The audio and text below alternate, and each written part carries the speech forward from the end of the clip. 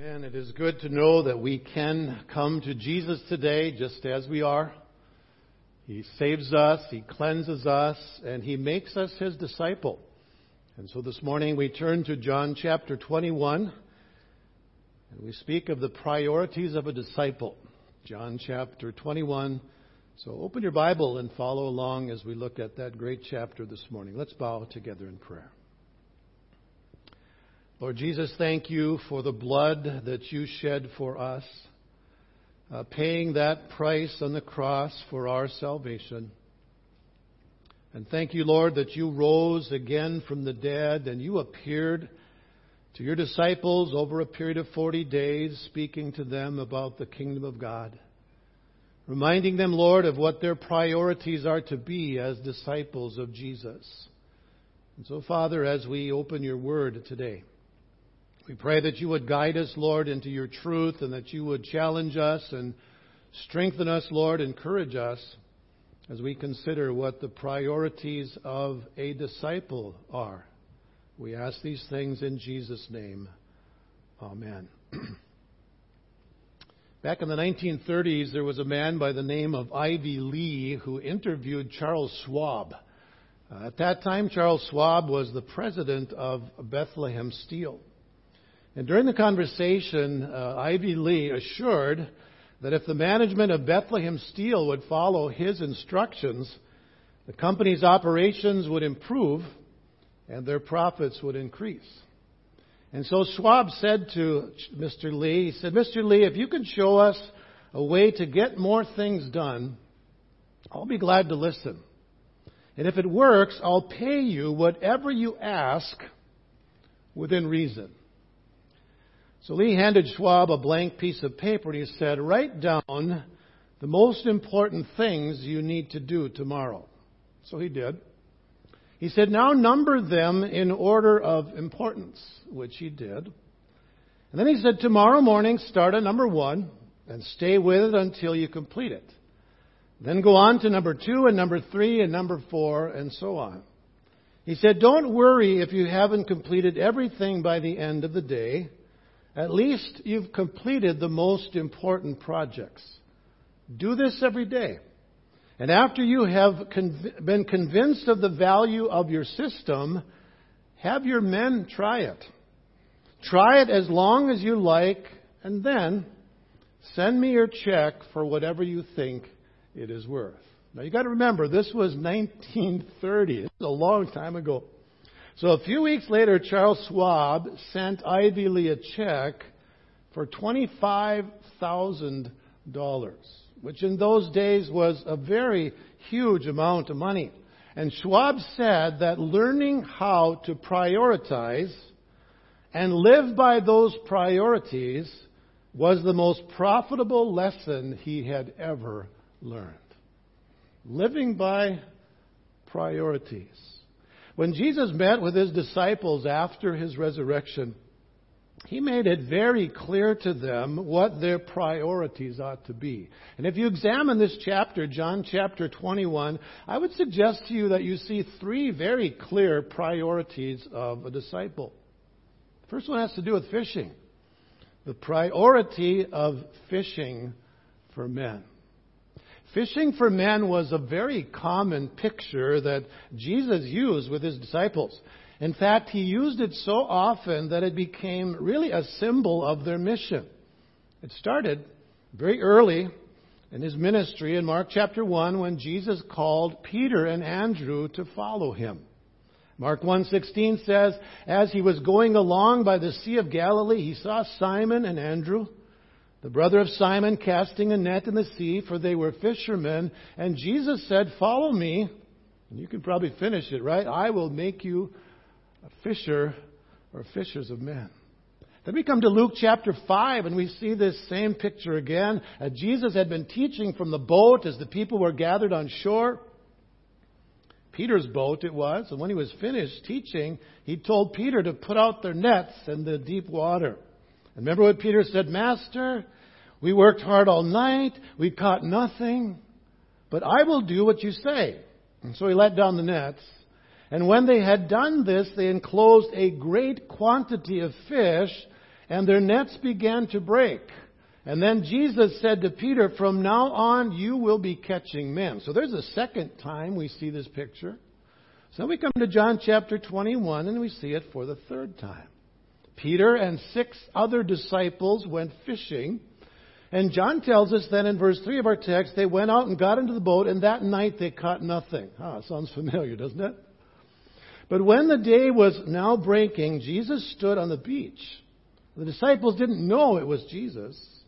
So Jesus said to them, "Children, you do not have any fish, do you?" They said, "No." And he said to them, "Cast the net on the right-hand side of the boat, and you will find a catch." So they cast, and then they were not able to haul it in because of the great number of fish.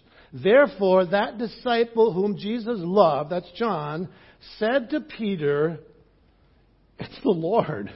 That is the Lord. Now, in this third instance, Jesus didn't say anything about fishing for men because he didn't need to. The disciples knew exactly what he was doing. He was reminding them of their mission in a way they couldn't have missed. Because what we see here in John 21 is almost a repetition of Luke chapter 5. They knew what Jesus was saying. And so Jesus makes it clear to his disciples what they needed to be effective in fishing for men. It wasn't their own ability, wasn't their own wisdom, wasn't their own experience. When they went out on their own, they caught nothing. And I love how Jesus reminds them of this. He said, "Children, you don't have any fish, do you? You don't have any fish, do you?" But when they followed Jesus' direction, notice how they experienced Jesus' blessing. Cast your net on the right side of the boat, you'll find a catch. So they cast, and they were not able to haul it in because of the great number of fish. And John tells us they had to literally drag the net to the shore. And of course, fishermen, they got to count them, right? How big they are and how many. And we are told that there were 153 large fish. So what they failed to do on their own, they succeeded when they followed Jesus' direction. Now, remember the day of Pentecost? Peter was preaching to those multitude of people that had gathered there for that feast. 3,000 souls were saved that day. What do you think was going through Peter's mind when, on that day of Pentecost, as he was fishing for men, proclaiming the gospel, here's this huge number of people that came into the kingdom of God? I can't help but think he thought of these 2 times. The time in Luke chapter 5, the time in John chapter 21, where they could hardly gather all the fish in. There were so many of them. And Peter recognized by this that when you do it God's way, by God's power, God can accomplish some great things. Wonderful things. Now, after they caught all these fish, Jesus fed his disciples. They had been fishing all night. I'm assuming they were pretty hungry. Jesus had a fire ready, fish placed on it as well. I wonder where he got those. No, I don't think we have any question about that. Some bread as well. So he said in verse 12, "Come and have some breakfast. Come and eat." And then in verse 13, John says this: Jesus came, and listen to this carefully, and took the bread and gave it to them, and the fish likewise. The reason I said notice carefully what Jesus said, because this was a meal that reminded them of the last meal Jesus had with them prior to his death on the cross. In fact, the wording is almost identical. Listen to Matthew's account, Matthew 26, verse 26. While they were eating, Jesus took some bread, and after blessing, he broke it, and he gave it to his disciples. That had to ring a bell. Just the same as the institution of the Lord's Supper. And Jesus said, "Take, eat, this is my body." And when he had taken a cup and given thanks, he gave it to them, saying, "Drink of it, all of you. For this is my blood of the covenant, which is poured out for many for the forgiveness of sins. So this meal, after a night of fishing on the shores of the Sea of Galilee, reminded them of the Lord's Supper. It reminded these men that Jesus' body was broken for them. His blood was shed for their forgiveness. And they needed to be reminded of that, didn't they? Because they had all forsook Him and fled. And yet Jesus forgave them. And not only did He forgive them, Jesus said, the blood of this covenant is poured out for many. For many. It wasn't just for the disciples, this forgiveness. The forgiveness of sins was for many. And this was the message that they were to proclaim as they were fishing for men. Listen to Luke 24:46. Jesus said to them, thus it is written that the Christ would suffer and rise again from the dead the third day, and that repentance and forgiveness of sins would be proclaimed in His name to all nations, beginning from Jerusalem. You are witnesses of these things, Jesus said to them. You are proclaiming the message of forgiveness. You are proclaiming the message of the life and death and resurrection of Jesus. And that is what it means to fish for men. You proclaim the message of the gospel. So Jesus had a mission for these men. And He would use them in some wonderful ways in spite of how weak, how sinful they were. Bruce Milne says these are ordinary men whom Jesus invited to His table of fellowship that day. Public failures like Peter, known doubters like Thomas, loyal and faithful souls like Nathaniel, and men of irascible temperament like the sons of Zebedee. And two others, we don't even know their names. Background folks like these men. Then he says, to that deeply human company, Jesus opens the riches of His friendship. Ordinary men. Are you ordinary? I think most of us are pretty ordinary, right? Are you weak? Yes, we are. Do you ever fail? Yes, we do. Do you ever doubt? Yes, we do. Then you qualify, right? If you know Jesus, if you're His disciple, you're a fisher of men.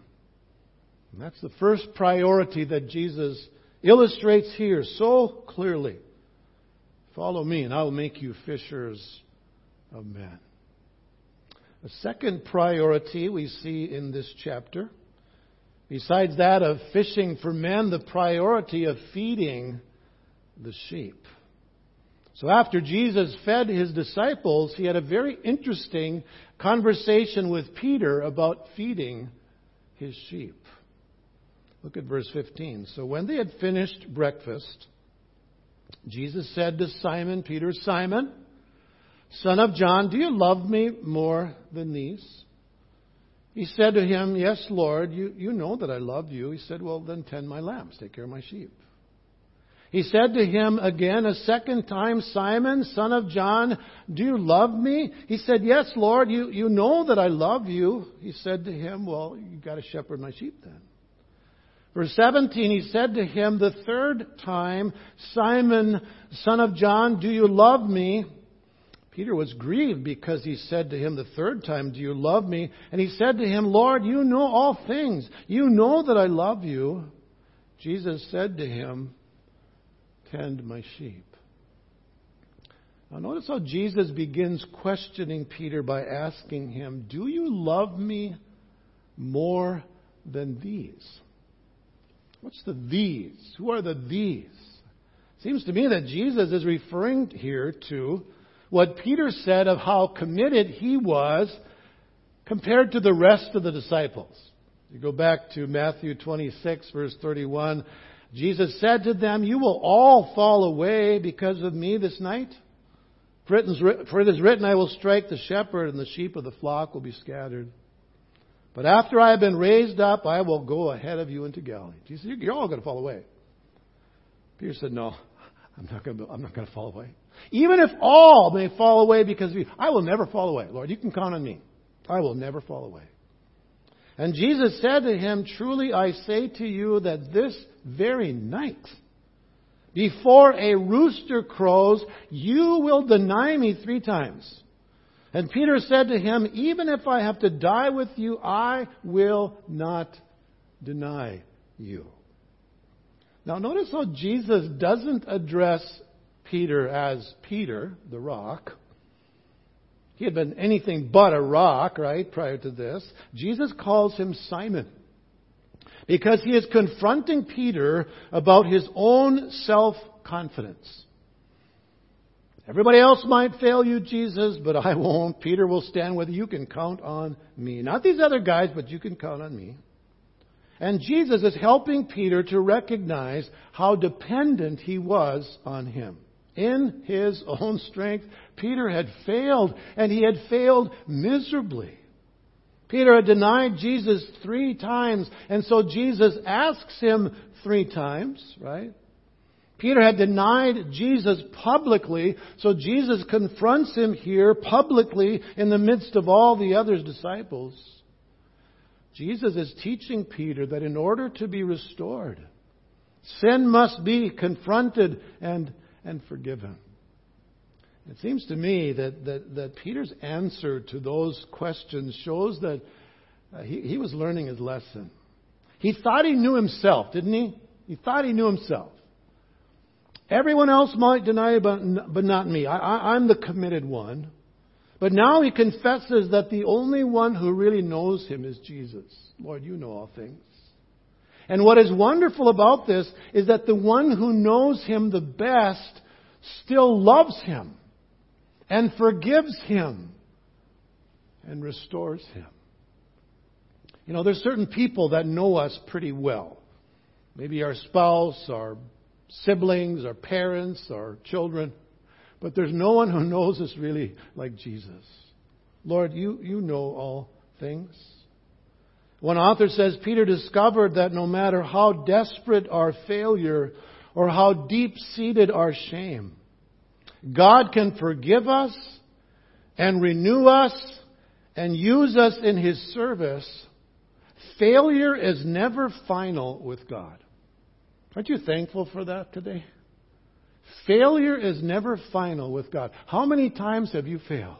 How many times have you said, Lord, I am never going to do this again, like Peter, right? And then you fall again and you think, oh Lord, how weak am I? And the Lord says, yeah, that's right. Your dependence needs to be on me. But failure is never final with God. When Jesus asked Peter, do you love me? Peter said, Lord, I love you. Yes, Lord, you know that I love you. And all 3 times, what did Jesus say? He said, well, then feed my sheep. Jesus was teaching Peter something about what it means to love Him. He is telling Peter that love for Jesus is to be seen in love for His sheep, right? You can't separate Jesus from His sheep. If you love Jesus, you're going to love His sheep, love His people. Bruce Milne puts it this way: commitment to Christ involves commitment to the church of Christ. Jesus Christ is not a single person in the sense that He comes to us without other attachment. He is a married person. He comes to us with a bride whom He loves, for whom He sacrificed Himself. So anybody who claims to love Jesus but doesn't love His church really doesn't understand what it means to love Jesus. You cannot separate Jesus from His church. Now this obviously applies to pastors. I can't say I love Jesus if I don't love His people. I can't say I love the Lord if I don't love the ones that I serve. But this also applies to every believer. And so I ask you, do you love the church? Are you concerned about Jesus' sheep? Are you doing what you can to nourish and care for them? Do you miss gathering together?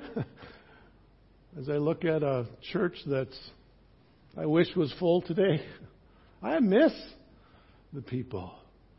And if you don't miss these gatherings of worship together, if you don't miss face-to-face meeting with the people of God, then there's something wrong, isn't there? I hope absence makes the heart grow fonder. That you love even more the people of God.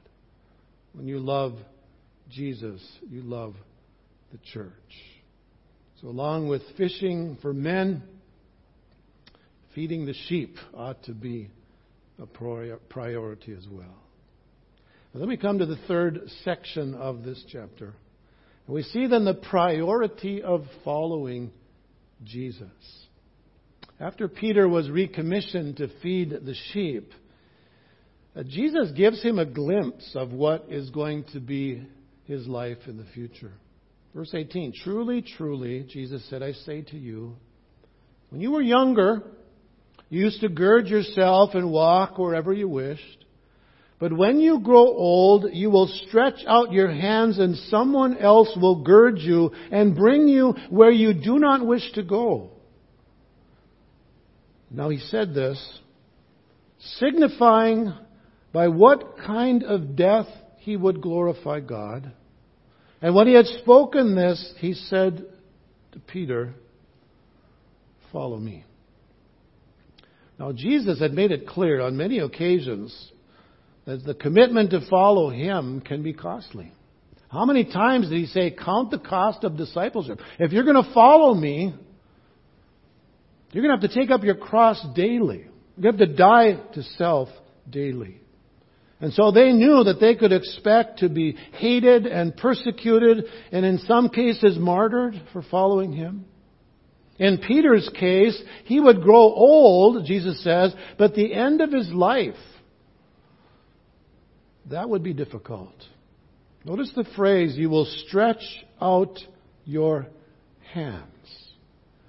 This is most likely a euphemism for crucifixion.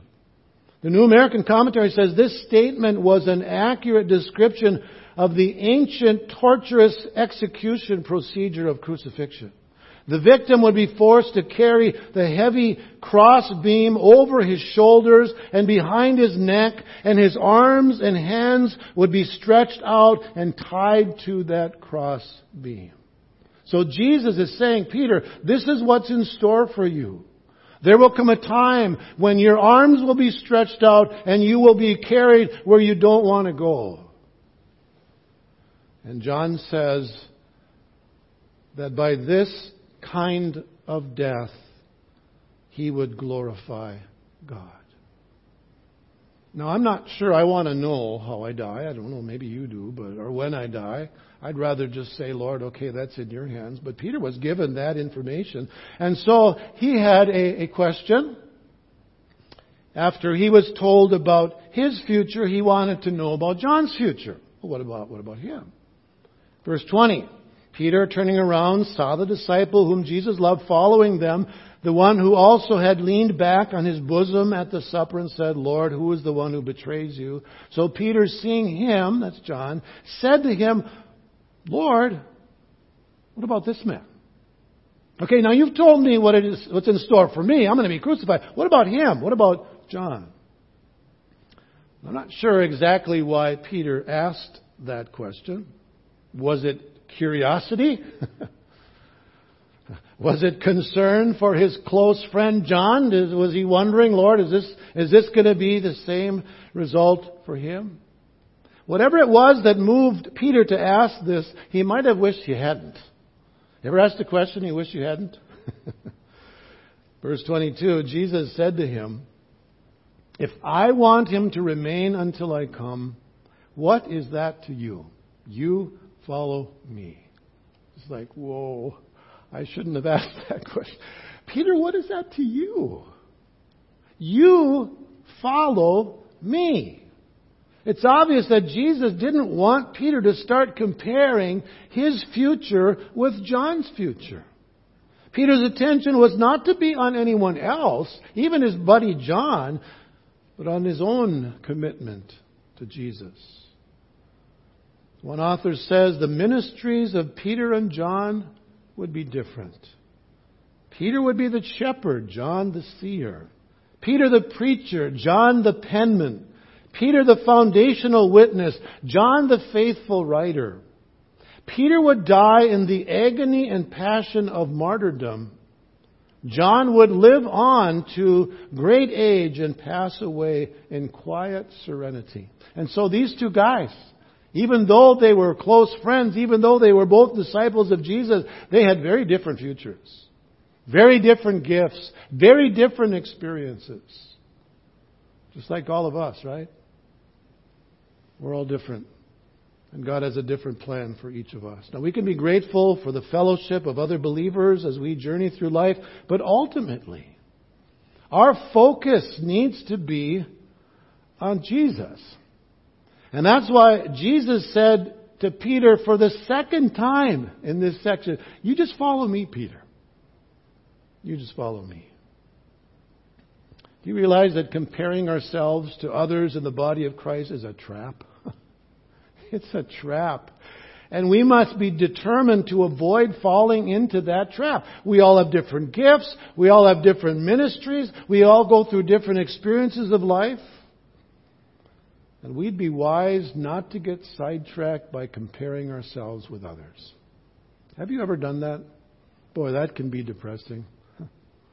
Warren Wiersbe said, I recall a critical time in my own ministry when I was disturbed because other ministers were apparently getting God's blessing in abundance while I seemed to be reaping a meager harvest. I must confess that I envied them and wished that God had given their gifts to me. Then he says, but the Lord tenderly rebuked me by saying, what is that to you? You follow me. He says, it was just the message I needed, and I have tried to heed it ever since. What is that to you? You just follow me. Follow me. So here's the question. Are you following Jesus today? Are you willing to take the path that He has chosen for you? Saying, Lord, wherever you lead me, I will follow. I read about an older woman who loved the Lord with all her heart. And she would often pray, Lord, you be the needle and I'll be the thread. You be the needle, I'll be the thread. Are you willing to pray that prayer today from your heart? Lord, you be the needle, I'll be the thread. You just lead me and I will follow. Fishing for men. Feeding the sheep. Following Jesus. These are the priorities of a disciple. So are you fishing for men? Are you feeding the sheep? Are you following Jesus? That's what it means to be His disciples. Let's pray. Lord Jesus, thank you for this glorious chapter, this appearance to your disciples after your resurrection. And how you taught them, Lord Jesus, that they were to be fishers of men. You taught them that they were to care for the sheep. And you taught them that the key to all of that, Lord Jesus, was following you. Following you as you lead. And so, Father, would you enable us to do that, to follow as you lead, to recognize that we are weak in ourselves and it is not us, but it is you, Lord Jesus, working through us. Lord, may you receive the glory for all that you accomplish in our lives as we seek to follow you. We pray these things in Jesus' name and for His sake.